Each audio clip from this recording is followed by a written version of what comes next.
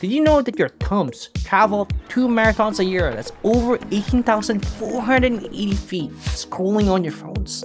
We spend over 2 hours, 27 minutes a day on social platforms like Facebook, Instagram, TikTok, LinkedIn, and Twitter. And getting people to stop scrolling and paying attention to your marketing is hard. The problem isn't necessarily that people can't pay attention. It's that actually catching their attention, getting them to notice you in the first place as opposed to scrolling right by. That's the hard part. There's a lot of noise out there. There's a lot of people who are competing with for that kind of initial attention. And you can put so much work into something that's a really great piece. If you can't capture their attention in the first 5 seconds, they're already gone and doing something else. That's why Katelyn Bourgoin came up with the 5 F's of attention to help you grab your target buyer's attention and get them to check out your marketing. In this Marketing Pops episode, you learn first, Katelyn's 5 F's of attention. Second, an example for each one of those. And number 3, one thing that's helped Katelyn accelerate her career to become CEO of Customer Account. For each episode, I create a Power-Ups cheat sheet you can use to download, fill in, and apply the marketing concepts to your business right away. You can go to marketingpowerups.com to get those right now. Are you ready? Let's go. Marketing Power-Ups. Ready? Go!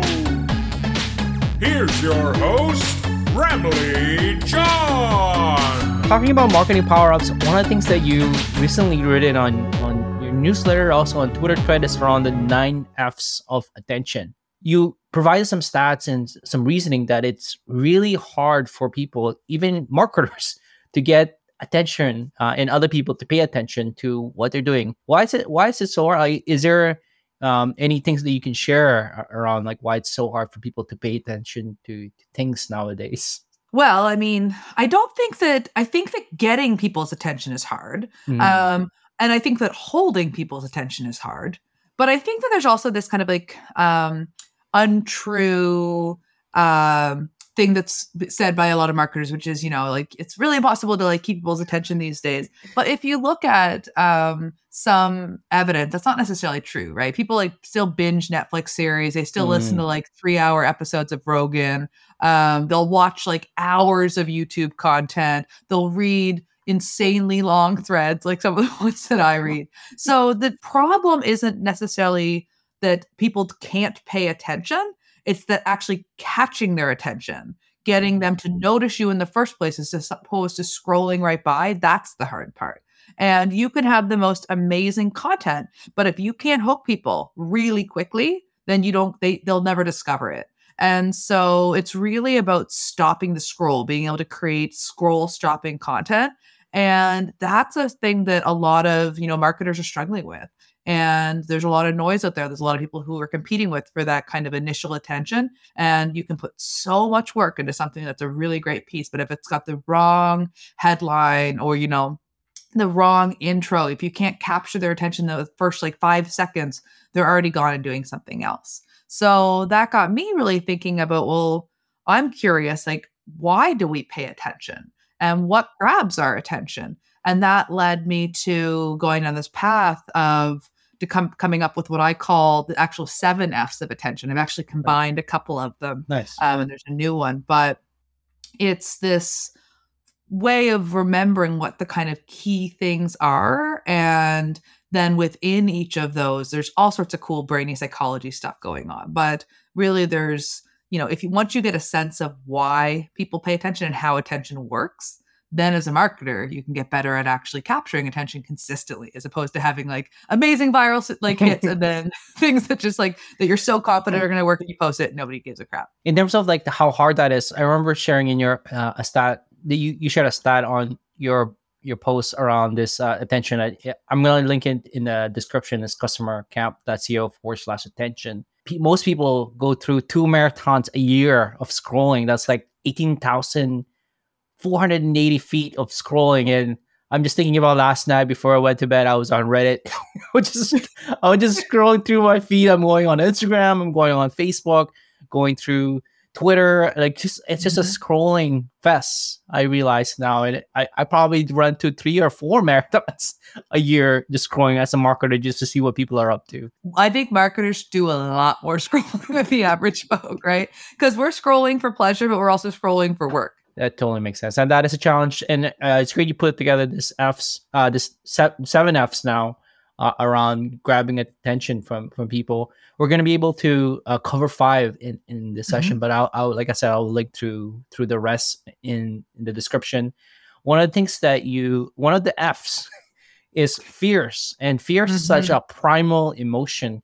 Can you talk a little bit about how marketers can capture and get people's attention through fears? Absolutely. And so one thing I always like to start off with a caveat when we talk about this one is that you do not need to be one of those sleazy marketers who is all doom and gloom and talking about death and disease and trying to scare the crap out of people to get them to buy your product. So there's this great kind of example that we give in this new challenge that I'm working on where I compare 2 commercials for mouthwash. One of them is from a brand and they talk about gingivitis, which is this terrible mouth disease that can lead to cancer and death and heart disease. And you're like, yeah, gingivitis is scary. That's that's them really hitting into that visceral fear. But you don't have to go that route. This other brand that also sells mouthwash has this great ad, and it's of a minister or a priest, and he's giving his congregation a sermon, and they're all at the other end of the room in the corner because his breath is so bad he's scaring them away.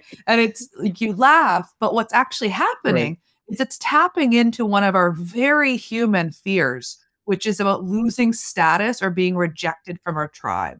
And that is a very scary thing, because if you think about the way humans evolved, we needed other humans for survival. We lived in groups. We were a herding species, and we needed each other so that we could get water and shelter and food. And so we have a very hardwired emotional fear around rejection. So you can tap into the literal fears like gingivitis and like heart disease, or you can play with something fun like bad breath and how that's going to be revolting to other people. And you're still actually tapping into fear, but it's a different approach. And it's an approach that no potential customer is going to look at your brand and go, ugh, another fear-mongering marketer. They're actually going to appreciate it, but in their unconscious mind, they're connecting, oh, I don't want to have bad breath. I don't want to alienate people. I'm afraid of being rejected from the tribe. I'm afraid of losing status. I should freshen my breath. So fears are a big one, but like I said, you don't have to go right for the kind of like the jugular when it comes to how you market around fears. Another example you brought up in your Twitter threads, Snickers, the bar, chocolate bar. And there's a race. There's a 3 people who are going for a race. And the middle one is going the other way. And it's like you're not yourself when you're hungry. And it just feels to the core around you want to be the desire to be yourself and to be productive and going the right way. And it's really tapping into that subliminal, unconscious desire and fear that people have to be productive, essentially. That's it. And there's another way that we can, that marketers often tap into fear. And it's actually something that wasn't really a name for it that I could find in the, neuroscience literature, but it's something that I think that we all experience. And so I named it myself, and I call it FOBO, which is fear of being outdone.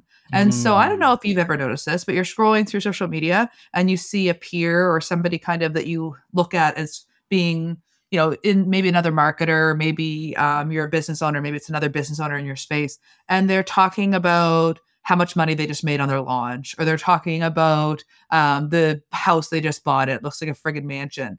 And that's another really powerful motivator, because we're very competitive by nature. There was this incredible study that psychologists did that tapped into happiness and competitiveness.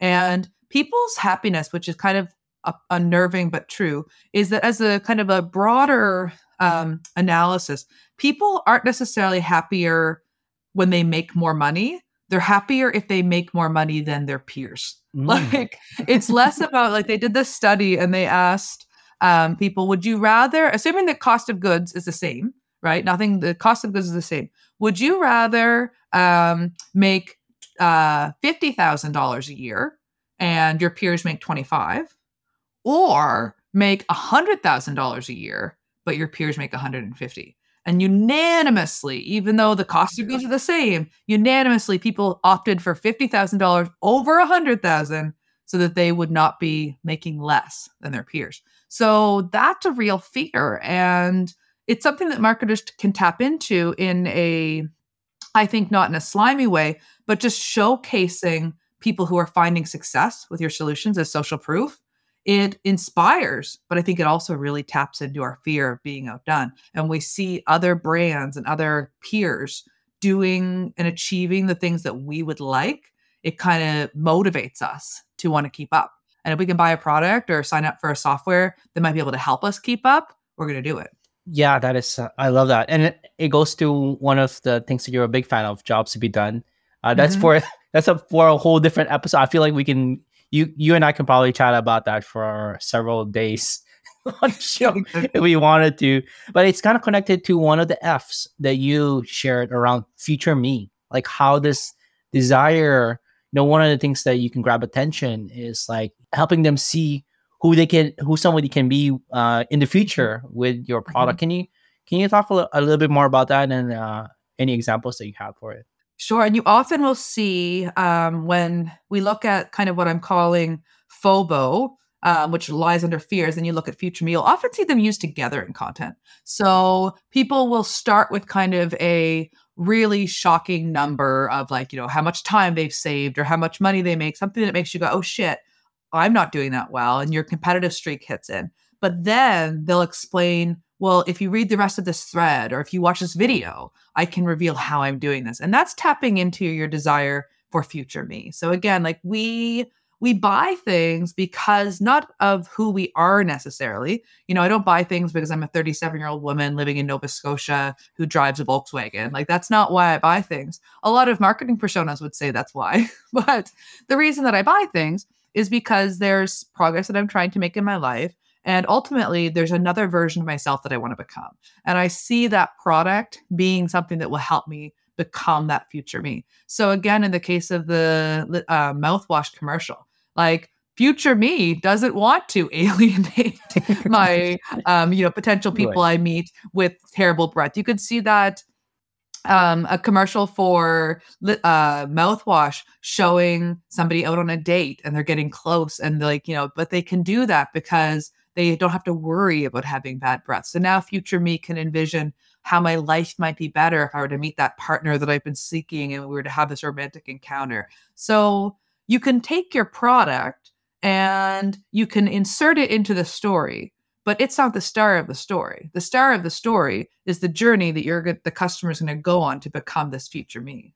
Another example I saw you share on the Twitter thread is with Nike, and there's a person running, your only limit is yourself. And it's really tapping into, I guess, people who have this growth mindset and want to perform better. And Nike is the one that's the path towards it. Nike is such a great example. There's actually this study, and I'll have to find a link to it, but I'll include it in a future piece, where like in a high school basketball, they did, they had all of these teams and they gave a bunch of the players Nikes and they actually performed better. Interesting. Like the same player from one game pre having Nikes to then, having Nikes, they actually performed better. And it's because they believed the shoes would make them better. And so because they believed they'd be better, they did perform better. And this is something that behavioral economists refer to as the Glacier effect, which is oftentimes you've probably heard, whether you think you can or you think you can't, you're right.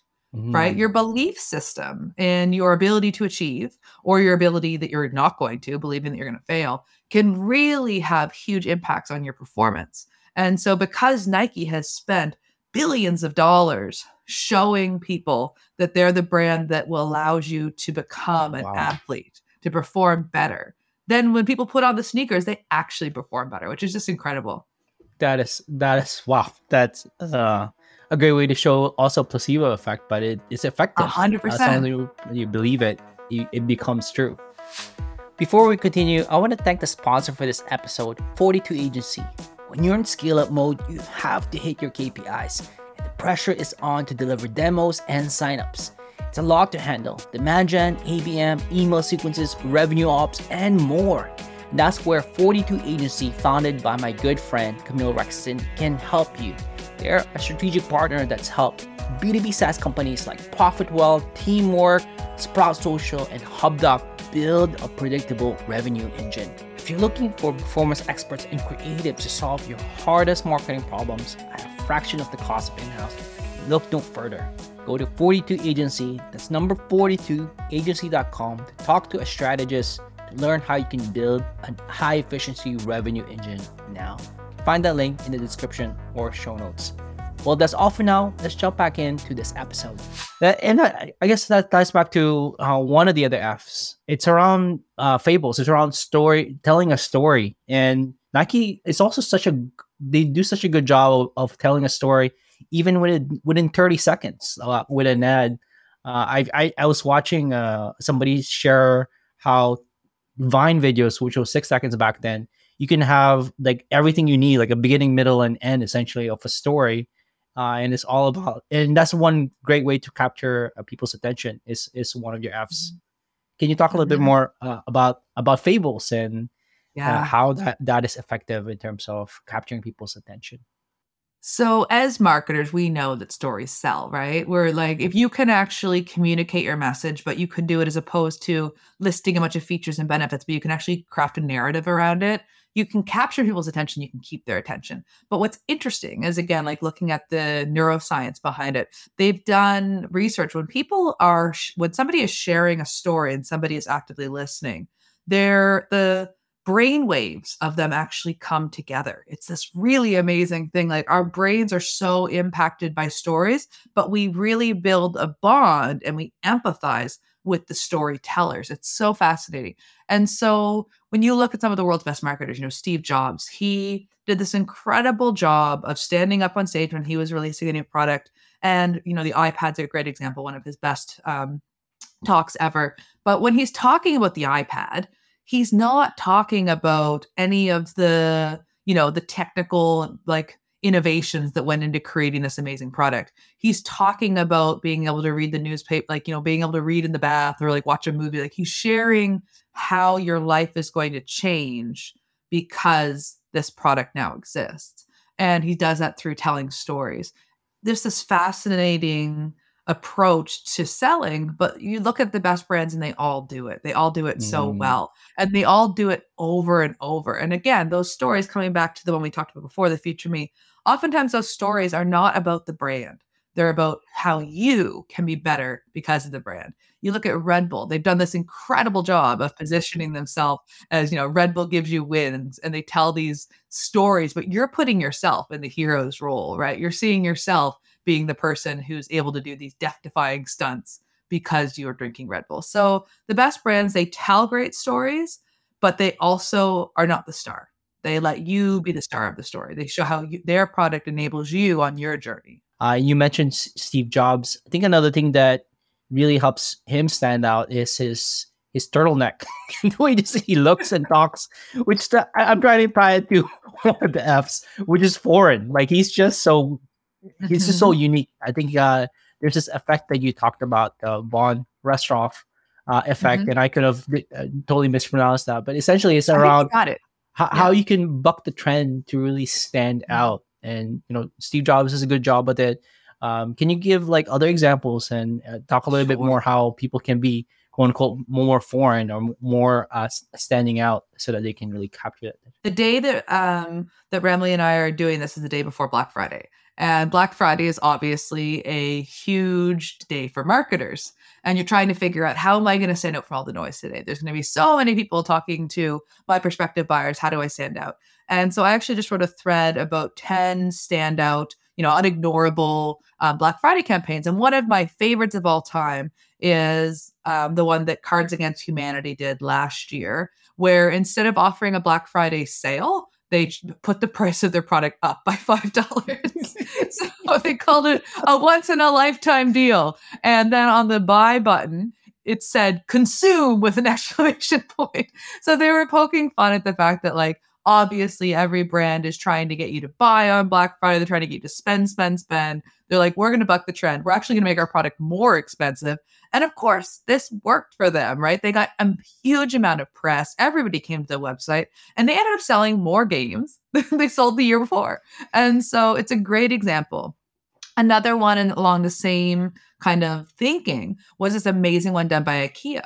So IKEA, instead of them saying, hey, come out and buy more stuff today, what they said is, hey, we want to buy your stuff back today. We're going to do a buyback sale. You bring in your old furniture. We're going to give you 50% of what it was worth. And then I think the old furniture got donated maybe to people in need, but then you got a voucher you could use for IKEA. So it was this beautiful thing where it's like, don't put this furniture in the garbage when you're done with it. This is not disposable stuff.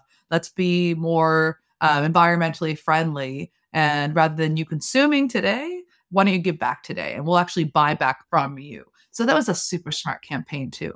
So again, of course, whatever is going to work for you to differentiate your brand, it completely depends on your brand. The one from Black Cards Against Humanity makes sense for Cards Against Humanity to do. Another really smart one that was on brand was REI, which is an outdoor clothing brand. They closed all their stores on Black Friday. What? They said, don't spend money, go outside. As a brand that sells outdoor clothing, right. Their customers loved that, right? It was completely different than what other brands were doing. It deepened the bond that REI buyers felt with that brand. They didn't make any money on Black Friday, but I guarantee you over the holidays coming up, they probably made even more that year than they had previously with their Black Friday sales.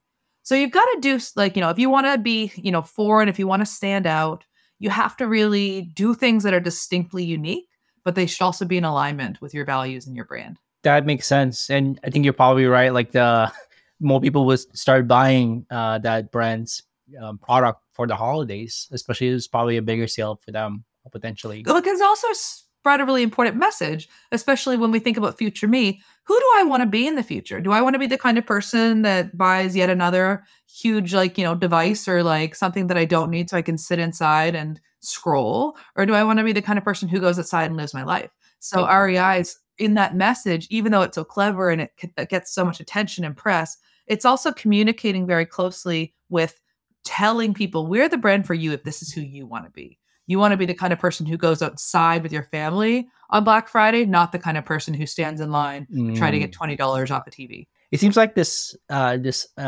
approaches, this Fs, all can work really well together. It's not very distinct. And which ties, the last one is around faces.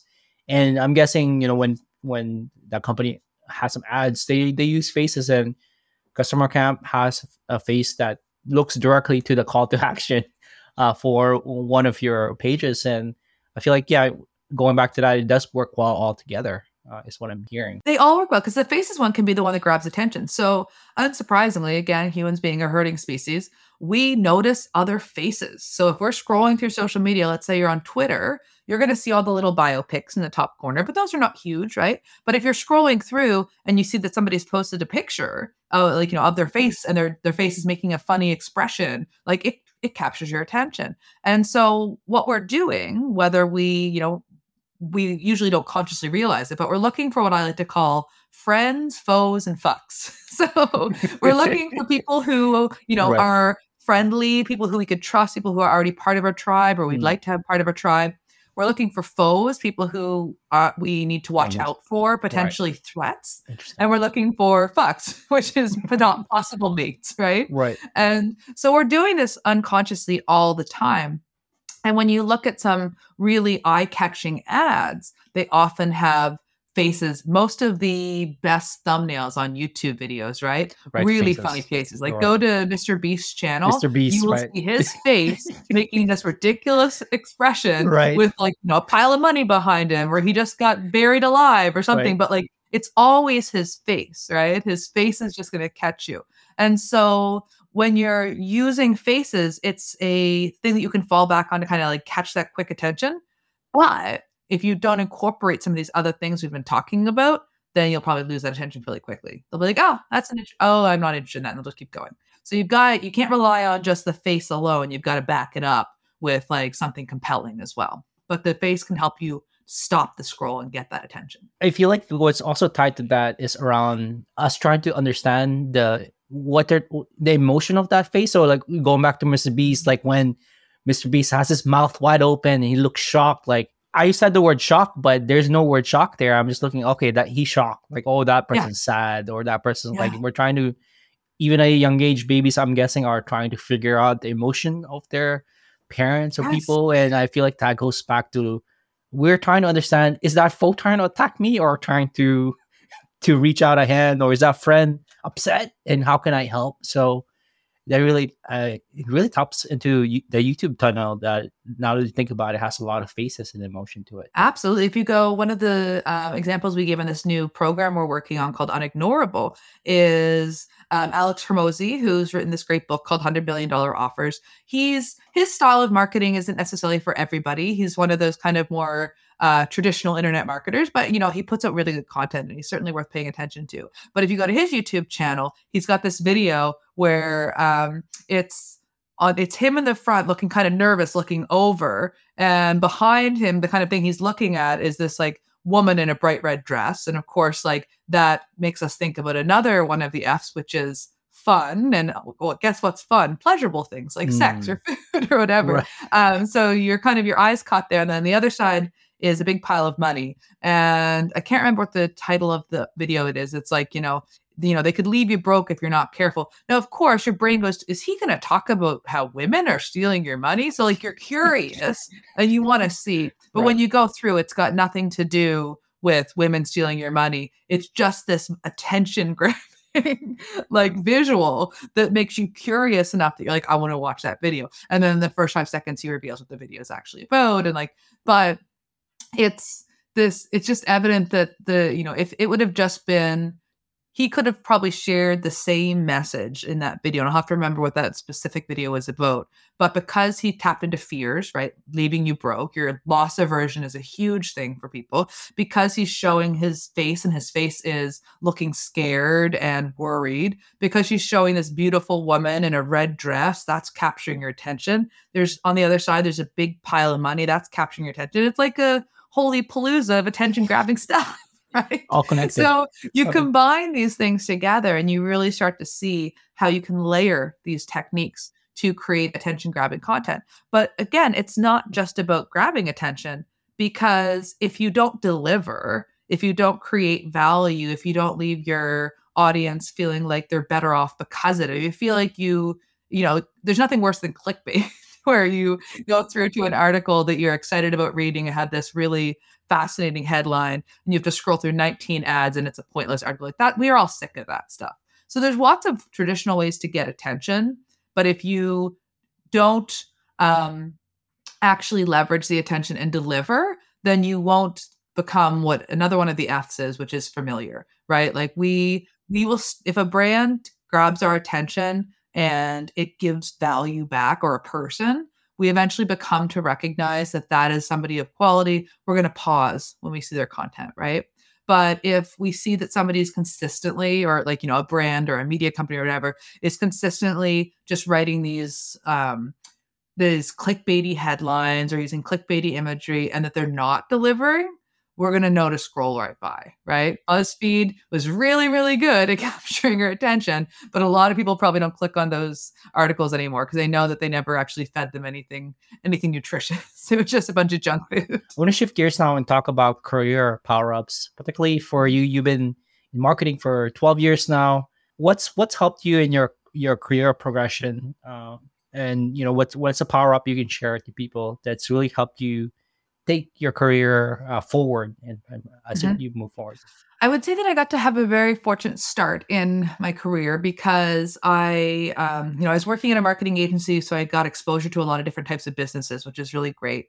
And then I ended up starting a marketing agency and got to be both a business owner and get exposure to a lot of different businesses. So I feel like that's kind of like a cheat code, because when you're running an agency, you get to see so many different types of business. You have to think about how to create different like value propositions and how to build different brands. It forces you to be creative. And so I'd say that was a bit of a cheat code that kind of like leveled me up for when I was going to do more of the work that I'm doing now. But the biggest thing, and it's maybe a bit cliche, but the biggest lesson that I've learned in my career as a marketer is just you really need to focus on understanding your buyers. And every marketer says that, but very few of us are actually doing the work because it is work, right? It's like, everybody can say if you want to lose weight, you need to diet and exercise, but how much fun is that? Not very much, but you still need to do it if you want to lose weight. And it's true for marketers too. We need to stay focused on our customers. We need to get close to the customer. And so one of the techniques that for me has been the most game-changing for really understanding the audience that I'm trying to sell to and crafting better marketing materials is just one-on-one interviews with buyers. It's been a huge unlock. Just it gets you are able to learn about why they bought products and really understand their buyer's journey. And it just gives you insight into a part of the journey that's typically, in the dark. And from that, I think you can come up with way better and more empathetic marketing. So I'd say that that's been my biggest power up. It's just learning the technique. I was lucky enough to get to see and learn from Bob Mesta, one of the co-authors of Jobs to Be Done, co-creators. And I'm just grateful for that learning. Nice. And I believe you have a worksheet trying to plug in your product here. You have this product here. Can you talk? It's on your site, customercap.co. I've used it. Really, really great way to help people get started and not just tell people. So it's the Clarity Call cheat sheets. And, it's not a video course. It's actually just a bunch of templates and scripts that you can use when you're starting to get started with interviews. But the goal is to help you feel really comfortable leading your first interviews, be able to get people to commit to an interview that can be a little bit tricky, and then to be able to pull useful insights out of them. So you can kind of structure those in a way that's really obviously actionable. So that is available on my website. It's a resource that I created because I wanted it to exist in the world. I'm glad that other people find value in it too. One last question before we wrap up is around what would you give? What advice would one or two or three, however many pieces of advice you'd like to give to your younger self when you were just starting out in your career? What advice would you share to the younger Katelyn 12 years ago? I wish sweet little young Katelyn, so naive. I wish that she would have known sooner that there are no marketing secrets or growth hacks, like things like if something starts working and everyone's talking about it, it's not going to keep working very long, right? There's ways you can kind of start doing things, jumping on trends and get some short-term growth. But really the long-term stuff is really just about understanding customers, committing to investing and understanding why people buy, how they buy, how your customers buy specifically. And the more time that you spend exploring and being curious about customers, you're going to get more out of that than trying to hop on whatever the latest fad in marketing is. Marketers are exceptionally good at making you think that you're missing out on something awesome. That's kind of our job. And so I just wish that she would have understood that, because I think I spent a lot of time early in my career feeling like an imposter, right? Feeling like a fraud, thinking if all of these other folks are having such amazing wins and they're doing this technique, they're using funnels or they're doing this, or they're having like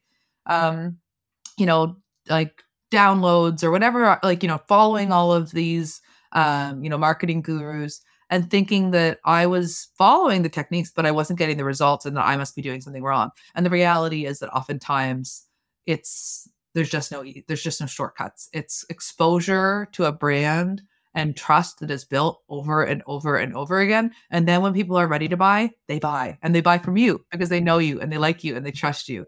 And that's a sucky reality for marketers to face, because we want there to be this secret. We want there to be this like hidden reality that if we could just tap into it, it would be so much easier. But it's so often not that. I love this chat with Katelyn about the 5 Fs: fears, faces, foreign, evils, and feature me, all to help you grab your target buyer's attention. You can find out more about Katelyn and her work by subscribing to her newsletter, Why We Buy, on customercap.co. And also follow her and find her on Twitter and LinkedIn. You can find all of those on the show notes and description. Thanks to Katelyn for being on the show. If you enjoyed this episode, you'd love the Marketing Power-Ups newsletter that I send out each week. I share the actionable takeaways and break down the frameworks of world-class marketers from each episode. You can go to marketingpowerups.com to subscribe, and you'll instantly unlock the 5 best marketing frameworks that top marketers use to hit their KPIs consistently and wow their colleagues. If you want to say thank you, please like and follow Marketing Power-Ups on YouTube, Apple Podcasts, and Spotify. If you're feeling extra generous, kindly leave a review on Apple Podcasts and Spotify and leave a comment on YouTube. It goes a long way for others finding out about Marketing Power-Ups. Thank you to Mary Solden for creating the artwork and design. Thanks to 42 Agency for sponsoring this episode. And of course, thank you for listening and tuning in. Well, that's all for now. This is your host, Ramley John. Until the next episode, have a powered up day. Bye. Marketing Power-Ups. Until the next episode.